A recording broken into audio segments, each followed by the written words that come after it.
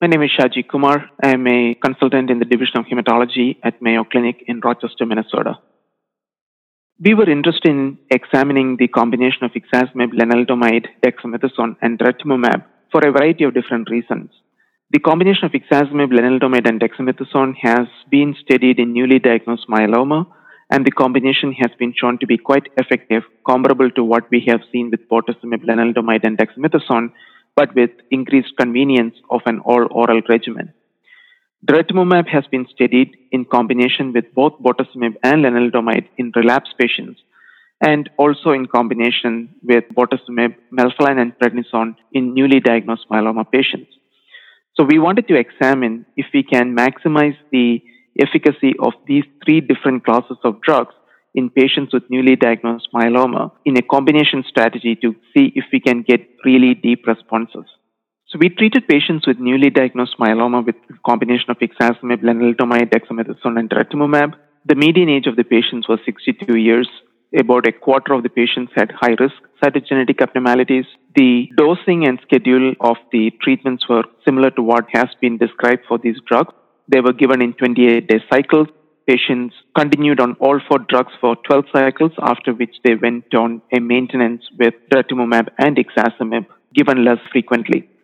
Patients could go to stem cell collection after 4 cycles of therapy and then proceed to stem cell transplant if they so desired.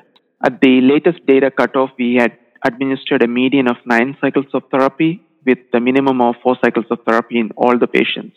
What we found was that the combination was quite effective, with nearly all the patients having a partial response or better to the combination therapy. We did see fairly rapid responses and deep responses. The overall response rate was 100%, with almost 16% of patients having a complete response or better at the median of 9 cycles of therapy. 3 patients had progressed at 6 cycles, after 8 cycles, and after 14 cycles of treatment. An additional 6 patients had gone off to get stem cell transplant. The 4-drug regimen was well tolerated, with very few patients requiring dose modifications, with most of the dose modifications limited to lenalidomide and dexamethasone. Overall, the regimen was well tolerated with limited number of grade 3 and 4 adverse events. Most of it was related to neutropenia, lymphopenia, and fatigue.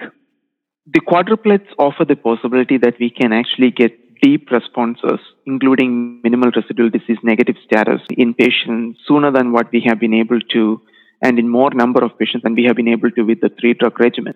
If we can actually do that, then there's a real possibility we can give treatments for a defined duration of time and then completely stop, unlike the current paradigm where patients continue on maintenance until disease progression. So if you are able to achieve that, then these 4-drug regimens, even though they are quite expensive, may turn out to be a better value proposition by not keeping patients long-term, both from a cost of treatment perspective as well as the treatment-related side effects. So now that we have the data with the 4-drug regimen from this relatively small study, the question is, what do we do next? One of the options that we are pursuing right now is a very similar study, but using less amount of dexamethasone. As we all know, dexamethasone does have significant side effects associated with it. So the hypothesis is that maybe we don't need as much of dexamethasone since these 3 drugs are so effective. Another phase 2 trial with 38 patients currently enrolling, where patients will have their dexamethasone discontinued after the first 2 cycles of therapy. We hope that these results will also form the basis for future phase 3 trial designs, which will be looking at the question of limited duration of quadruplet therapy versus the current paradigm of triplet followed by maintenance.